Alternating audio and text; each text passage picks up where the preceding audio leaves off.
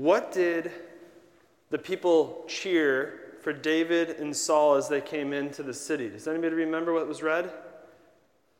They said, they were singing a song. And they were like, Saul's killed his thousands, David his 10,000s. Who killed more? Is it 1,000 more or is it 10,000 more? What is it? 10,000 is more. So that means, so they said Saul killed his thousands, David his 10,000. So who killed more? David. And Saul's the king. He's the king. And so what does it say? How did it make him feel? How did it make him feel? That what? Not like a king, yeah. And in fact, he became jealous of David. We don't have to raise our hands, but have we ever felt jealous? We look at somebody else and we say, man, I really want what they have. I really want what they have.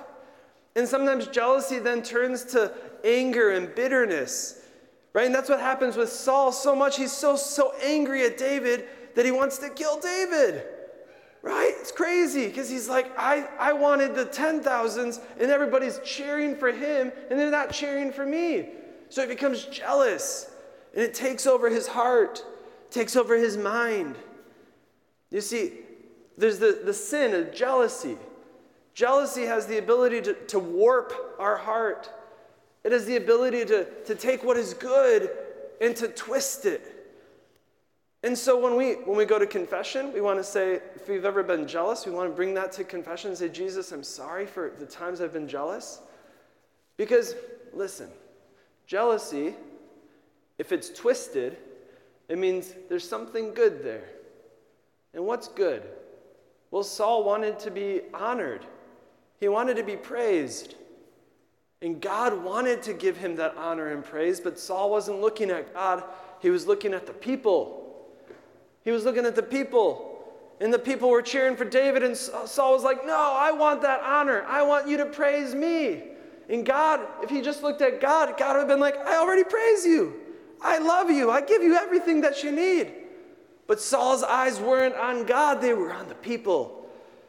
You see, we have a tendency to compare ourselves to other people. And we don't turn to God and say, God, what do you think of me? So just say this with me. Say, God, what do you think of me? Amen.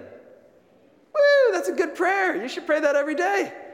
And let Jesus tell you what he thinks of you. Because you know what he's going to say? He's never going to say anything bad. I can promise you that. If you hear something that's like, no, you're not good, or you should do better, or you're not as cool as that person, that's not from Jesus. Nope, that's not from Jesus. That's from the devil.